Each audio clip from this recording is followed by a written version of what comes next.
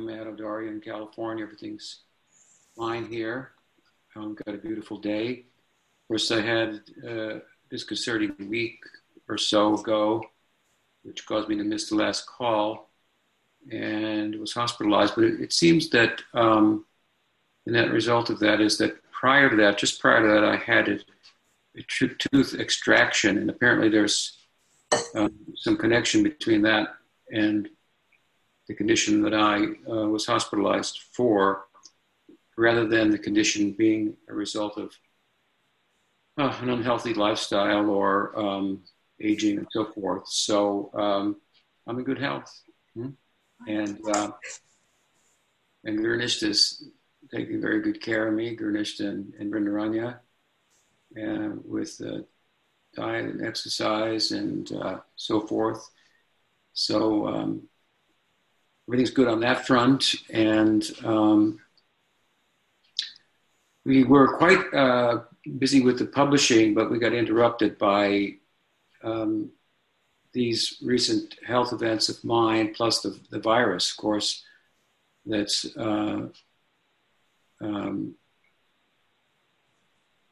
had us busy in different ways to secure ourselves for a longer term here, for example, at Odaria, which is a pretty nice place to be, kind of self-quarantined, if you will. So that publishing kind of got put on the back burner. We actually published Oh My Friend in a Kindle version and in a printed version on Amazon, but there was some slight, a couple of things that could be improved on it, the way they did the margins. And so we were in the process of resubmitting it. It's a print on demand from Amazon.com. So that's easy enough to do, but we haven't got around to it. So, but we're going forward with all of my books in that way to have them available on Amazon through print on demand and also Kindle version. And the print on demand is nice because for the most part, it can be shipped out locally in Europe or in other, wherever Amazon is available. And then my book, Circle of Friends, is also progressing. I decided to write another chapter. I have two appendixes to write, and a few other things like a forward, introduction, and then I'm just starting to go through the book also for editing. So we're active on that front, and so that's a little bit what's been going on. So why don't we go and turn to the questions? Yeah. So Eric, you're going to go first. This is Eric's first time on the call, and he's very happy to be here. He has a question, and I'm going to unmute you, or you can say, I will unmute you. So go ahead, Eric. Is that Eric? Hare Krishna. Dandavats Maharaj. It's nice to hear you're out of the hospital and in good health. Okay, so I guess one question that I've been having for a while that's kind of been a sort of big obstacle to the development of my Shraddha is how we're to understand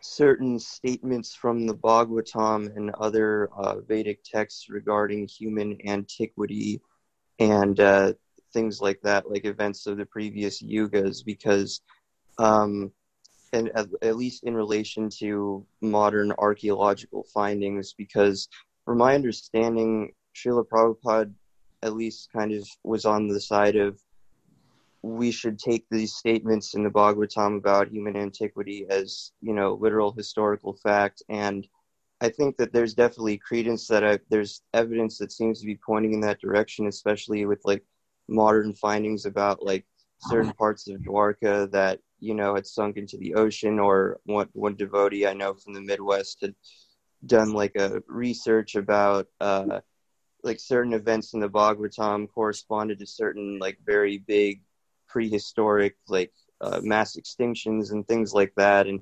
There has been some things that have strengthened my faith in regards to this, but I guess as compared to, say, for example, certain statements in the Bhagavatam about the, Krishna's abode, or certain things that are beyond our, perception, that we kind of have to take those on the, statements of a higher authority like the Bhagavatam. But with regards to things that exist within our perception within the material world, like history or archaeology, I guess, I'm just wondering, do you have any resources in understanding this a bit better? Because I'm aware of Michael Cremo and some of the things he's written and said about it, but I guess I just want to be pointed in the right direction so I can get my understanding of ancient history as according to the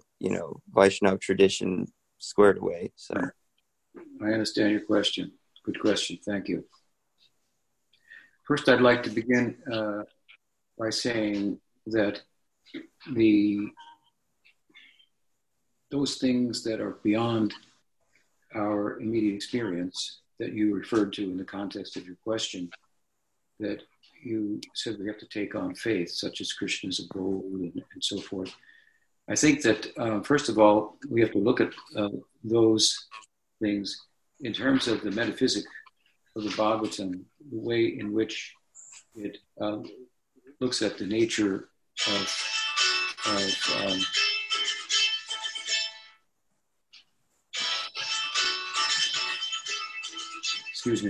nature of reality, and in a term that is achintya beta beta. So there's an immanence and transcendence.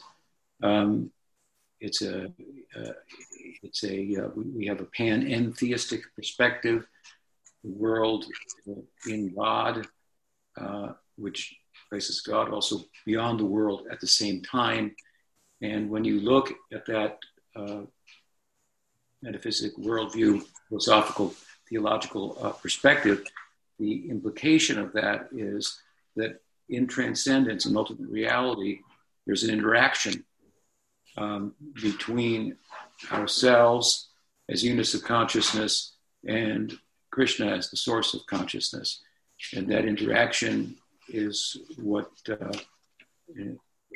constitutes love. Love is reciprocal dealings and so forth. So it's a worldview in which love is supreme, if you will, and it's well reasoned and whatnot. And if we're disposed towards faith in Gaudiya Vaishnavism, then understanding this kind of ground tattva, you have to have a lila, you have to have an abode, you have to have a rational, super subjective realm. We're units of the subjective realm ourselves, and that realm is also subjective. But the subjective here is not something less than the objective. The objective is less than the subjective.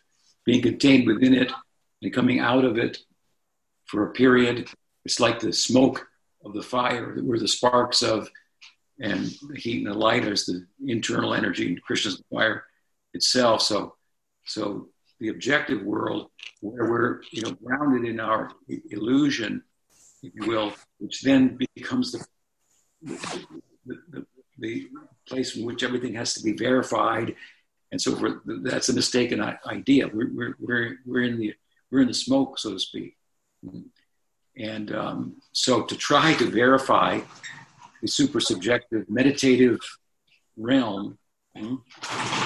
What I'm saying is, when I say it's projective, I don't mean to say something less, something more. So like to control your mind is more than not having control. And what will come out of it, what will be experienced, is something more and more profound. So then to verify that super subjective realm, objectively speaking, which we tend to want to do, if you will, because of our orientation, is a difficult task But sometimes we try to do that a little bit to help people have faith because they're so grounded, for example, in that. So the idea that you mentioned, for example, there's some archaeological evidence that there was a great fort off the coast of Dwarka, or that there's a bridge underneath the water from India to Lanka. It was Hanuman's bridge, and so on and so forth. You can try to objectively verify this entire subjective meditative realm and perspective that the texts are writing from. For example, the Bhagavatam is said to be spoken in the Samadhi Bhasha. Bhasha means language, the language of the trance of Vyas. So he's not really looking at Krishna in the way ordinary people would look at Krishna, who, if they saw him, historically speaking, would see him differently, and not with the eyes of love and the third eye, so if you will, and more of Vyasa's samadhi. And so when someone tries to prove historically through archaeological evidence and other type of objective evidence, being pressed to do so as if that's the standard of what's true, I mean, I don't agree with that. If you can't prove it objectively, but third-party objective, evidence, it's not true. I mean, we can't prove that we exist. It's a subjective experience, and our whole existence everything we do is based on that. So these are just different categories. Subjective, objective verification.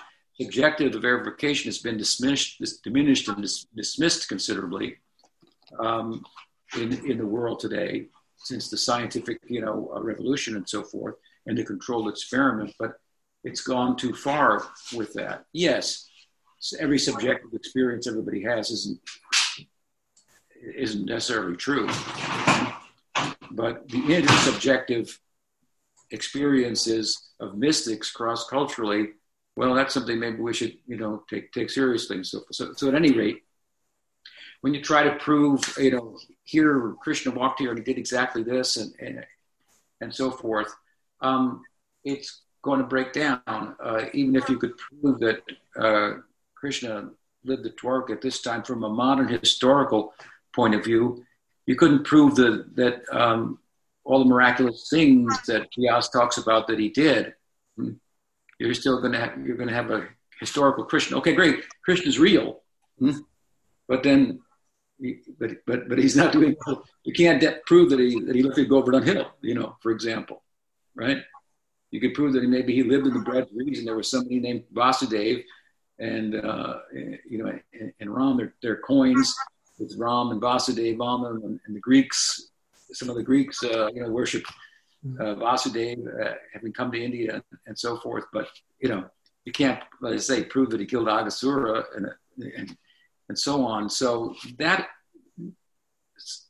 kind of verification, if you will, it may be all right for a neophyte in the beginning. It requires that, but one has to go beyond that and realize that the whole objective world is coming out of the subjective world.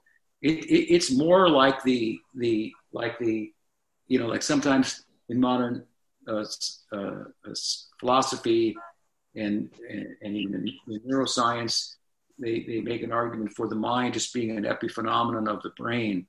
So like the steam, coming off the boiling water that has no use, it has no bearing on the water and so forth. Well, the objective world is more like that. It's coming out of the subjective world, and it's there for a little while, and it has no bearing on ultimately on the subjective world. You don't die. The objective world is transforming and so forth, and you're apart from it. Of course, that's our philosophy, and we give a means by real life to experience that and so forth. So to preface my answer, I wanted to put something like that out there for you. Hope you benefit from that. But otherwise, with regard to the precise the detail of your question and the antiquity that is posited in the Hindu scriptures and in Eastern revelation with regard to human activity on earth and so forth. Well, one thing about the antiquity of the Eastern revelation is that in one sense has some correspondence with the modern scientific perspective on the age of the world or the planet and so forth, in comparison, for example, to the Western or biblical revelation, where it seems that, whatever it was, I don't know, 6,000 years ago the world started, or 2,000 years ago, I forget what they say, and to take that literally really conflicts very strongly. And sometimes persons, even in the scientific community, acknowledge that, well, the Eastern revelation posits these much longer cycles and periods of time and antiquity. But then when you have human existence in such antiquity, then it's what your question is, starts to contradict with modern archaeological findings and so on and so forth. You have the yugas, for example.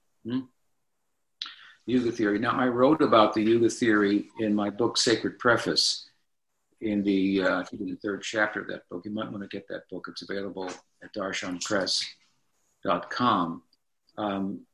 It's a commentary on the Mangalacharan of the Chaitanya Charitamrita, but I've brought in some modern perspectives in terms of thinking about what's being said there 500 years ago. So, and then particularly with regard to Kali Yuga. And I've said a number of things, and it's along the lines of how I'm speaking now, but I don't think that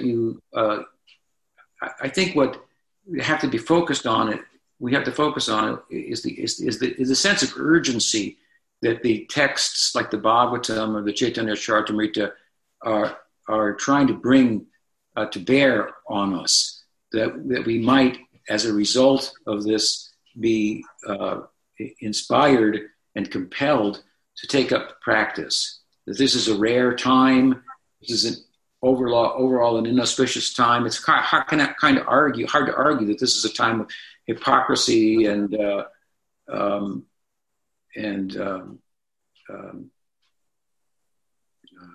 unqualified leadership and so forth.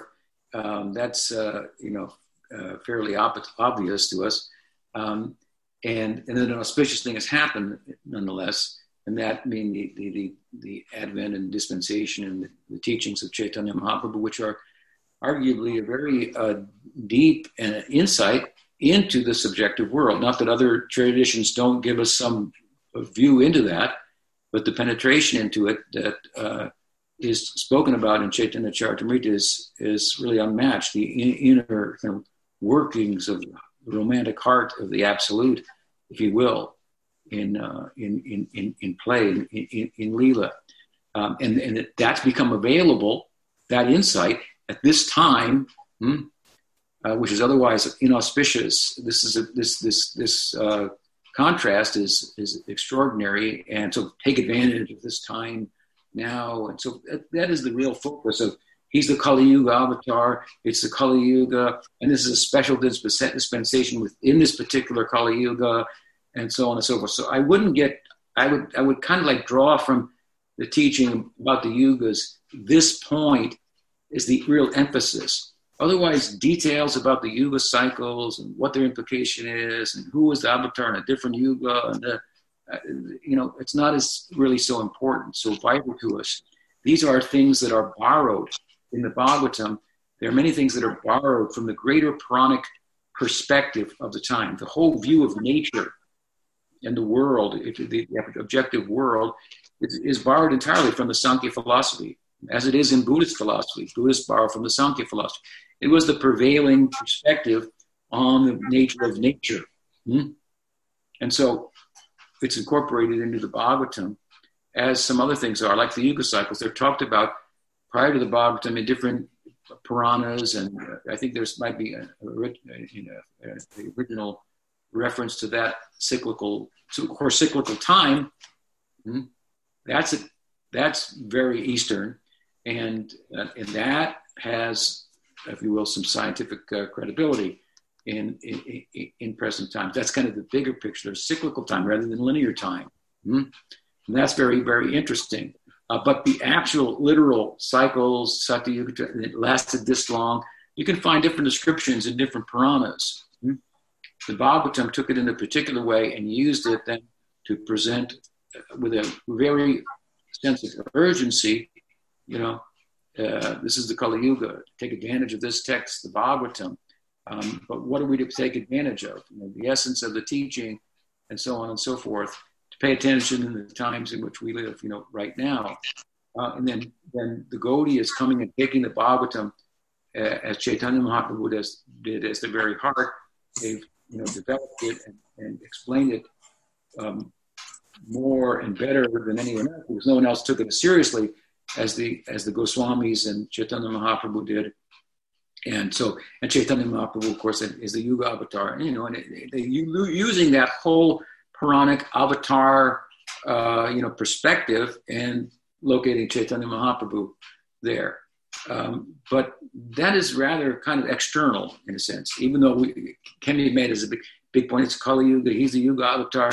That kind of teaching and emphasis would be more compelling to a person in those times, when there weren't other perspectives about time and the natural world and so forth that were derived from a more intense investigation of the objective world, bringing up certain data and so forth. Of course, largely at the cost of the subjective world.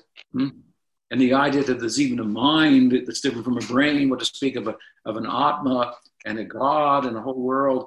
So there's a great loss in that, search for truth and reality that is so focused on the objective world as to dismiss the reality of the subjective world where everything really goes on. All happiness and sadness goes on in the subjective world. I mean, the quasi-subjective world, the mind, energized by the touch of consciousness proper and so forth. So people say, well, why should I believe in God or the Atma? Why should, it's like, to take it further, why should I give credence to the subjective world? Well, because you have experience of it, and it's the realm of experience. I mean, we experience that life has a subjective and an objective component. Why should I dismiss one? Why should I try to collapse one into the other? And if I'm going to, there's reason to conclude that it would be more sensible to collapse the objective world into the subjective world. But anyway, that's, I'm just extending the discussion a bit. So there are times when Prabhupada sought to kind of ground his disciples, and speaking to novices, to neophytes, whose credence faith would be fostered, at least for some time, by an objective sense of proving and demonstrating the reality of Krishna, and to do so dismiss the other currents of thought that contradict with it. Rascals, fools, what do they know? And there's some truth to that. Fools, what do they know? and their method and so forth. But that's not the whole story either. So if you can get grounded in your faith enough to practice, and practice seriously and intensely, as bhakti, that's what it's for. If you want to give up the path of this or that or the other thing and take to bhakti, well, it's a whole lifestyle. It's really doing everything that I do for Krishna. Easier said than done, but as much as one can do that, well, not only everything I do for Krishna, that would be like Arup Siddha Bhakti, or if everything I do Krishna's work only, not my work. Give it to Krishna.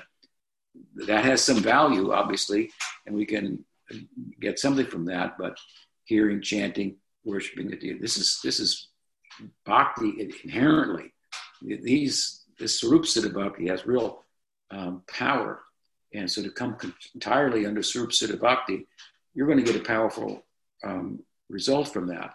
So if somehow or other one can gather a person's faith enough to drive them to practice and to get experience, then with that experience, these types of things are not, these types of arguments are not as much of an obstacle. I don't say that you don't have any experience. Obviously you do, but you have enough to nod your head and agree with what I'm saying and understand it and so forth, I believe. And that's good, rather than resistance to it because it's not literally exactly the way, I heard it before or said from some devotees. Teaching is also according to time and circumstance. Prabhupada was trying to ground people in a certain way. And that's so that as a result, they would be, as I said, driven to practice and get experience. And then they're supposed to have a spiritual intelligence to think about things and put into perspective, for example, in the Bhagavatam, what's essential, what's non-essential, what's really important, and so forth. So I wouldn't think that the such conflicts, if you will, those conflicts between modern perspective on time, on history, human history, right, and what the Bhagavatam says, in one sense, they're not even competing narratives, because the Bhagavatam is just talking about the world in an entirely different way. The whole way that it talks about the material world is only for the purpose of compelling one to take up the practice by which it will be transcended. So it's not going into all details of everything, exactly how it works and so forth. It takes the time, the perspective of the time, uses it, and talks about it only really from the perspective of to compel us how to transcend it. And so, if you want to look at the material world from a modern scientific perspective and how matter is like just going on like a machine, it doesn't really contradict our perspective at all. Anyway, so I wouldn't be troubled if I were you to the need to take that literally. As far as works like Michael Cremos and so forth, that's an example of someone driven by a necessity to prove the super subjective reality through objective evidence. That's a failed, mission. I mean, I don't find his work to be. I think it lacks intellectual integrity, and it's somewhat conspiratorial and overall. And so. And again, I mean, he's a nice enough person, but what he's done is taken Prabhupada's statements along those lines literally, and doesn't feel that he has the flexibility to look at them differently, and to see that the literal emphasis of Prabhupada was more of a time and circumstance emphasis than not. There's a famous letter, and I'll end with this. That Prabhupada wrote to a student named Krishnadas, who years ago was troubled by similar, what would appear to be conflicts between what the Bhagavatam describes about relative things and nature and so forth, and modern science. And Prabhupada said, then look at it, the Bhagavatam just metaphorically in that regard, and chant Hare Krishna. And, you don't have to, be troubled by that and so forth. So. I mean, so the flexibility that he showed with a student who brought it up to him is important, and a lot of disciples of Prabhupada, they don't seem to be able to. They're kind of afraid to do anything other than take Prabhupada literally.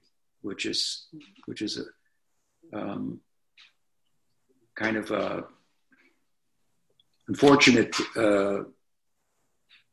at this time, after so many years, this kind of holds them in kind of many of them in a kind of a kanishta or neophyte kind of status. In other words, Prabhupada talked about things like, in a lot of ways, said, "Stop thinking." Okay. Because what are my thoughts about, but when I met Pujapad Sridhar Maharaj, who Prabhupada advised me to go to, he said, now you have to start thinking. about all the things that he put in you and the implications of them in different time and circumstance. So there's a way to think spiritually, right? Mm-hmm. I see. And there's a point where not thinking just yes, accept it literally. So how do you think spiritually and land on your feet? And you're going to need some guidance with that. I appreciate your question. I hope I have been able to afford some guidance with regard to this topic in general. Oh yes, that was very, very that made a lot of sense. I really appreciate that, Maharaj. That's okay. That helped a lot. Nice to make your acquaintance. Krishna Chaitanya, would you like to ask your question? Unmute. Hare Krishna. Am I coming through? Good morning. I have a question. I heard on a talk, I think it was a walk maybe, you were discussing a particular devotee who had a particular type of Radha Dasyam. I don't remember the details of how that particular devotee was so inclined towards Radha, but the point that stuck out in my mind that I was curious about was that you said that you thought that maybe that devotee didn't actually have that mood, but was quite influenced by a very influential Vaishnava in their life. And I was just wondering about this idea of someone being influenced by a devotee in their life and not being aware of that influence and what the implications that may be. If that is at all clear. It's not that clear, but I think that there is certainly a possibility, strong possibility, if not being the norm, that will be influenced by a particular Vaishnava in ways that are apparent, visible and obvious and so forth, and will change the trajectory of our life and so on. While at the same time, there are ways that we are simultaneously being influenced by that Vaishnava that we don't realize, but that will come to pass in time as we progress.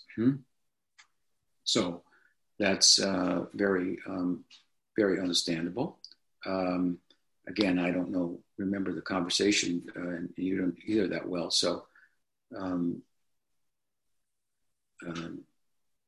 know what more I can say about that, but I wouldn't. It's certainly not anything to be worried about or concerned about, and it can only be for our good. However, we're influenced by sadhus, great saints, and so forth.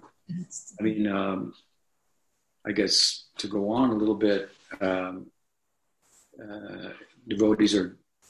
sadhus are driven by spiritual emotion, and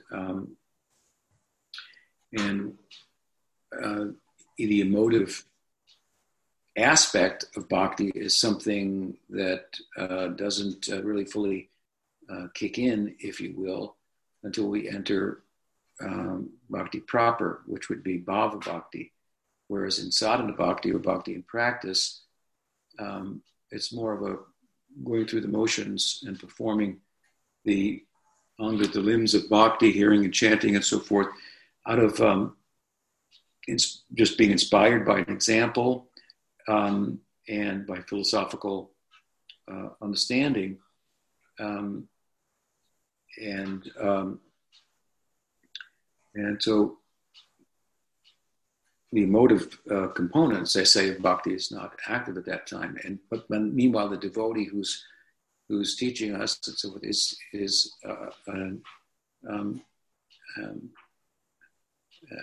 under that emotive influence as well, and ideally, and is doing the same things, but driven more by emotion than by out of a sense of duty or just a philosophical sense of the importance of such engagement and so forth.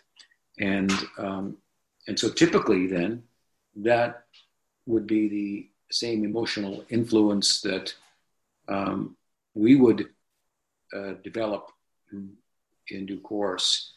And so as sadhana bhakti becomes perfected in terms, and we graduate from it into bhava bhakti, then there's and in the higher stages of sadhana as well, then there's more of an understanding of the guru's inner life and the prominent sadhu in our life,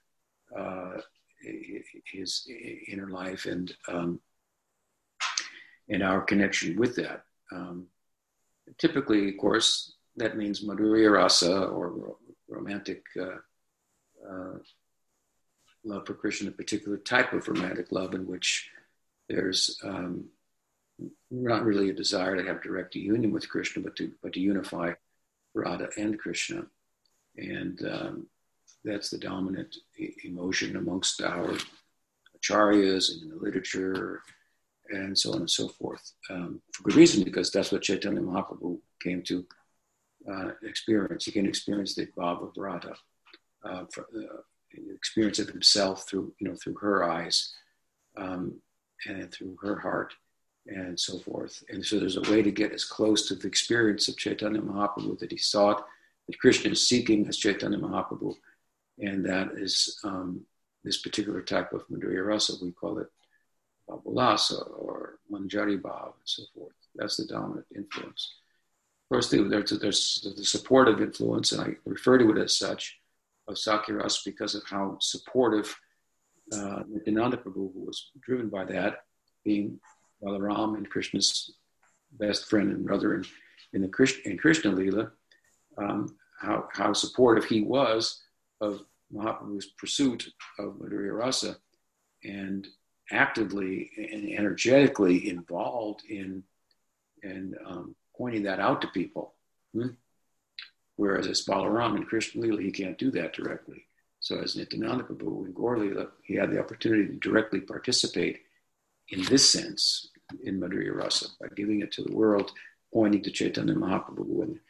And in the context of that, of course, obviously he was assisted by his own Sakya Rasa systems, the Gopals, and so that influence is there also in Gaudiya Sampradaya. So those would be, examples of the emotional content that we're going to be influenced by without realizing it at a certain point, and later it'll be realized. And it's possible also in some cases that the prominent sadhu in our life, in this life, may be under the influence of Madhurya Rasa, for example, or by Sakya Rasa, or vice versa, whereas the student may be of another, the opposite. That's possible in previous lives and any number of other circumstances.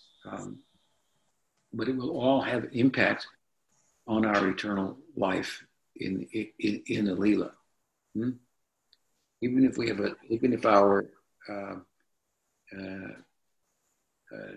due to any number of reasons, basically influences, is in the direction of Madhurya Rasa, the Sakya Rasa Guru. It's prominent. There's a reason for that, and it will play itself out also in our participation in the Leela, ultimately. So I realize I kind of expanded upon what you were asking for, but I hope that helps.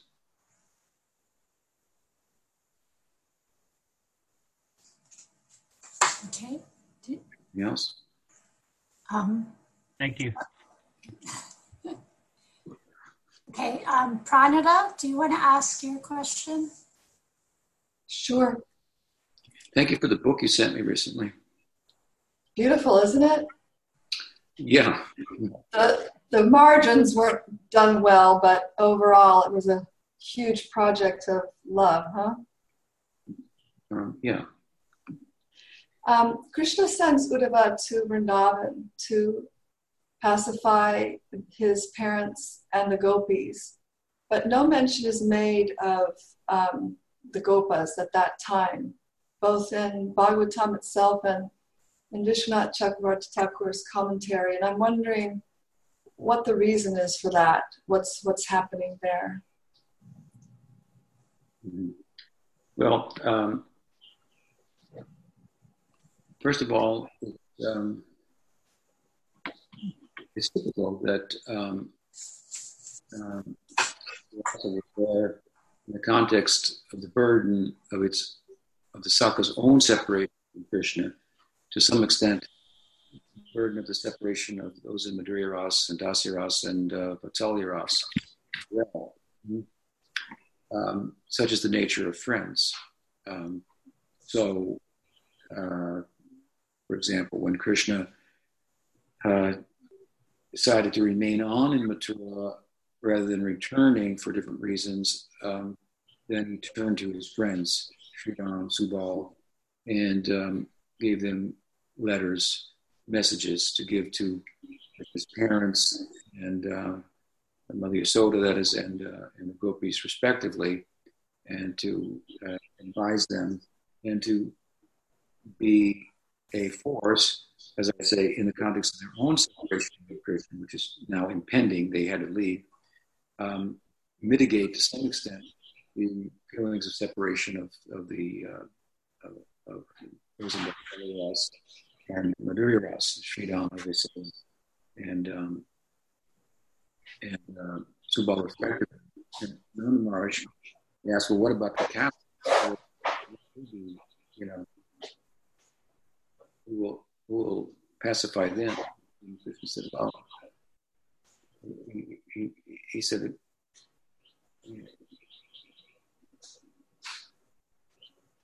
he told his friends how to mitigate their separation to some extent as well, to disguise himself as himself and mirror his scent on their bodies, and then the cows would think that Krishna. You're fading in a little bit, in and out a little bit. Well, anyway, so the point is that that's the role of Sakiras to some extent. So this is an extension of an answer to your question. And so then to carry that further, when Krishna sent, at least prominently, as showcased in the Bhagavatam, messengers back to pacify the inhabitants, he chose Uddhava, and later he chose Balaram.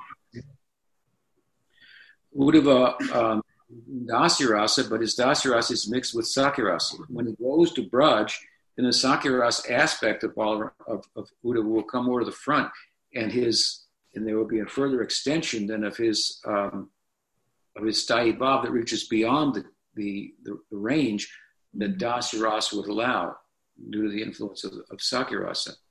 So it's kind of the Sakya in Uddhava that Krishna appeals to, and again, then Sakirasa here becomes, we have an instance in which it becomes an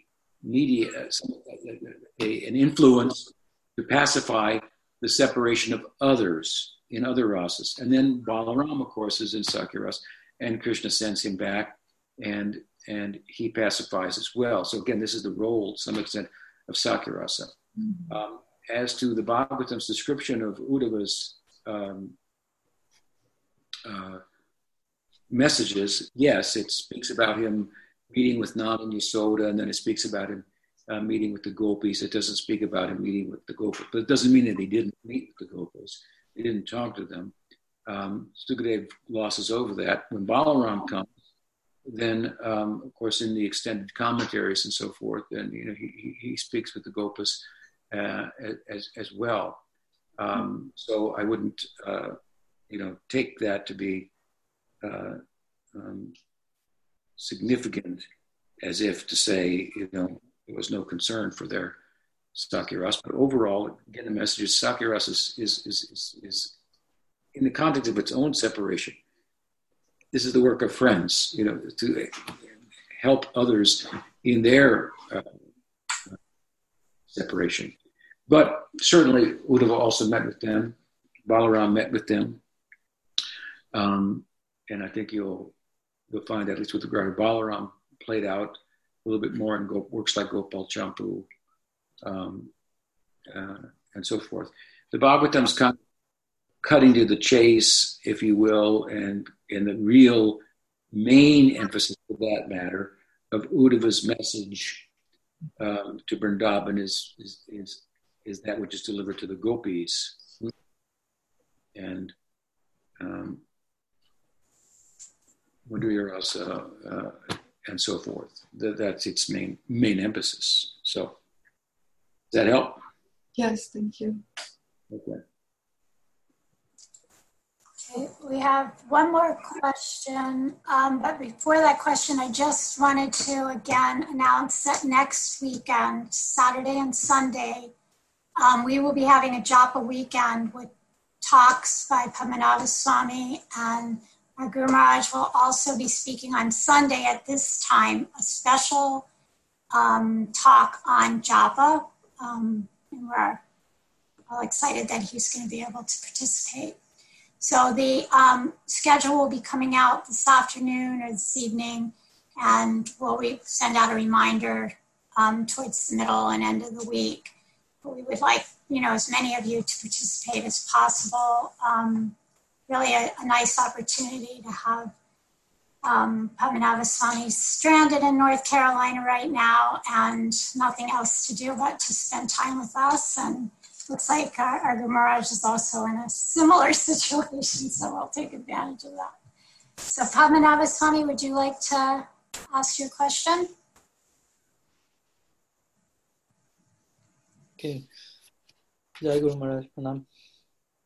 And I was wondering a little bit about the the mood of Gadadhar Pandit serving Mahaprabhu in Nitya Navadvip, in the sense that generally we heard of him in his mood of Radha giving her bhav to Gaur in the Bhauma Lila, with Mahaprabhu coming to taste Radha bhav.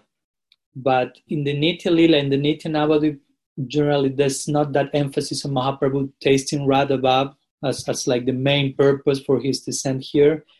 So which will be the role, if you will, of Gadadhar Pandit in the Nitya Navadvip, since Mahaprabhu is not that committed to be successful in this main reason for his descent here? Well, in the Prakat Leela course, Chaitanya Mahaprabhu leaves Navadvip and goes to Jagannath Puri, and there his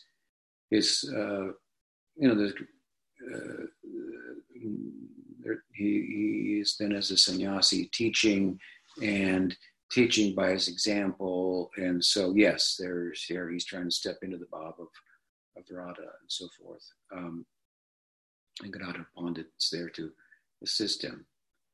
But in the Navadvip Leela, it's not that Chaitanya Mahaprabhu doesn't taste Radha bhav, he does, and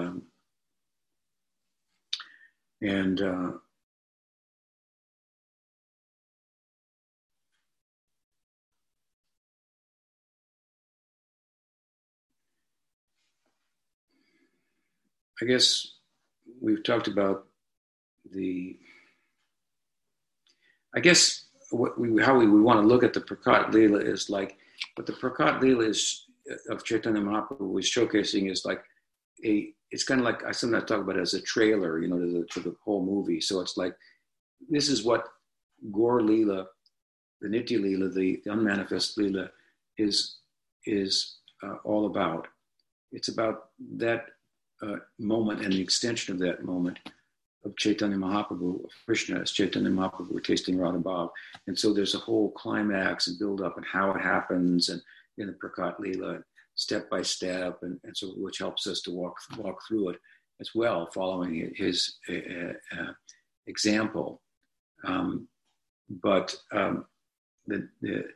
while the Madhya Leela and Mahaprabhu Sannyas is all a teaching Leela, and his Antya Leela as well, the Navadvip Leela, there's some teaching there, obviously, but it's the Leela to attain.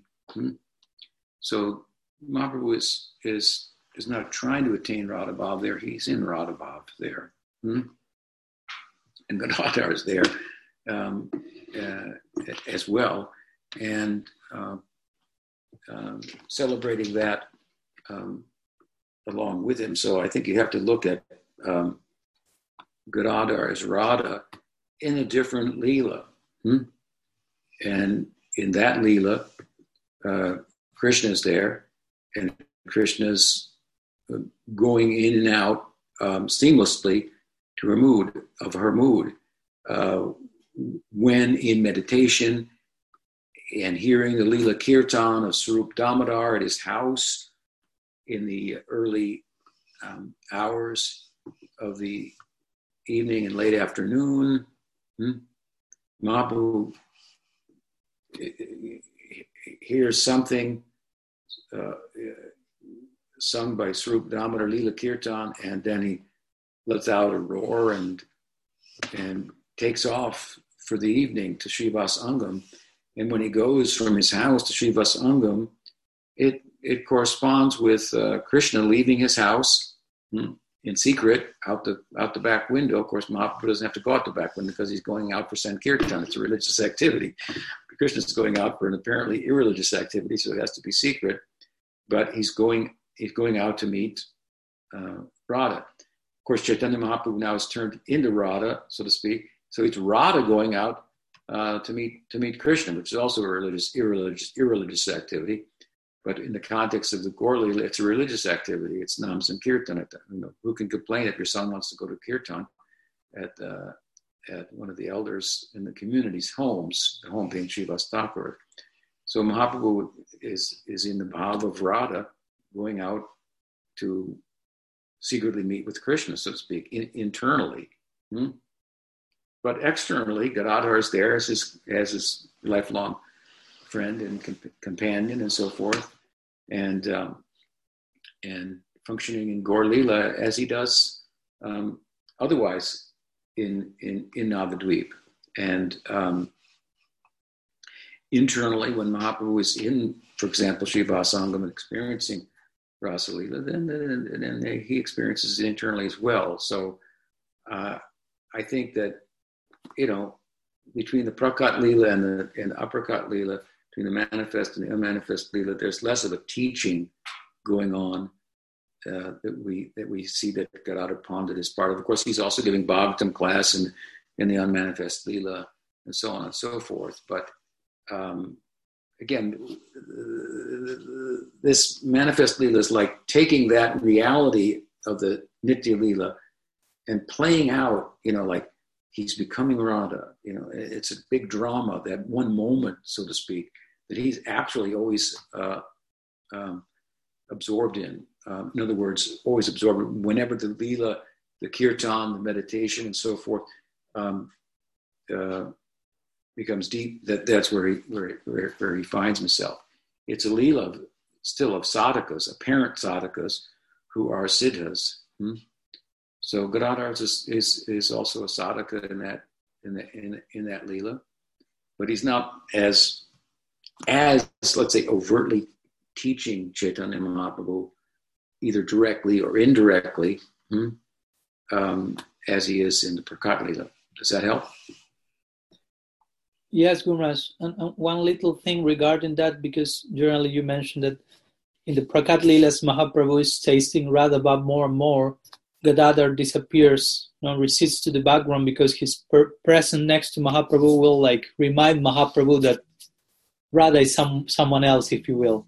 So how this will play out in the Nitya Leela, where you say Mahaprabhu is mostly, he has not to attain Radha, but he is there. But also Gadadhar will be there day after day. So his presence in this case will, if you will, remind Mahaprabhu that. No, I think it's a little poetic, but I mean, it's like, okay, he gets out of the way for the teaching. Mahaprabhu is successful. But then does he disappear forever? No, now he's successful. He's in Radha Bhava. So the mission accomplished. Now Gadadhar is going to be back in the scene. The mission is accomplished. And he's back in the scene not to teach or give his bhav. We say he gives his bhav. Now he's zero. It doesn't mean he actually lost his bhav. That's a poetic kind of way of expressing it that Pujapat Sridhar Maharaj used to use. What he's saying when he's zero, it means that he's taking a negative position. He's giving, not taking.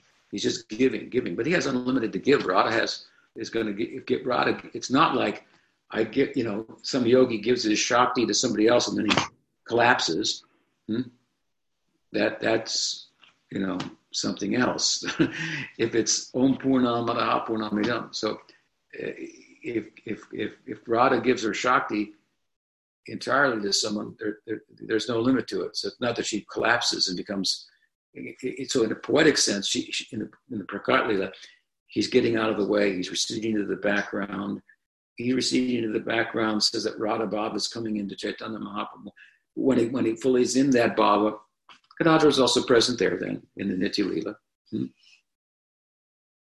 But he's Radha in a particular space, if you will, for that particular Lila. Does that help? Kind of. Yeah. Thank you. Okay. All right. Well, nice to talk with you all. Hope to be. I look forward to the Nam. I've never been to a Japa retreat, so I appreciate the invitation from Kishore. Krishna actually organized it, and Archon City was thoughtful enough to invite me to participate. I think I will talk a little bit, just say that in advance, because Maharaj will probably be preparing some kind of talk.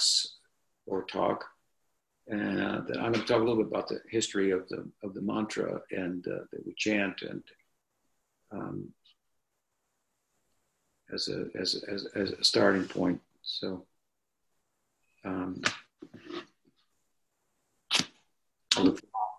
we look forward to it, and hope everybody stays healthy and well, as well as can be in this situation. Jai Hare Krishna. Hare Krishna. Kalachantu. Hare Krishna. Okay. Haribol.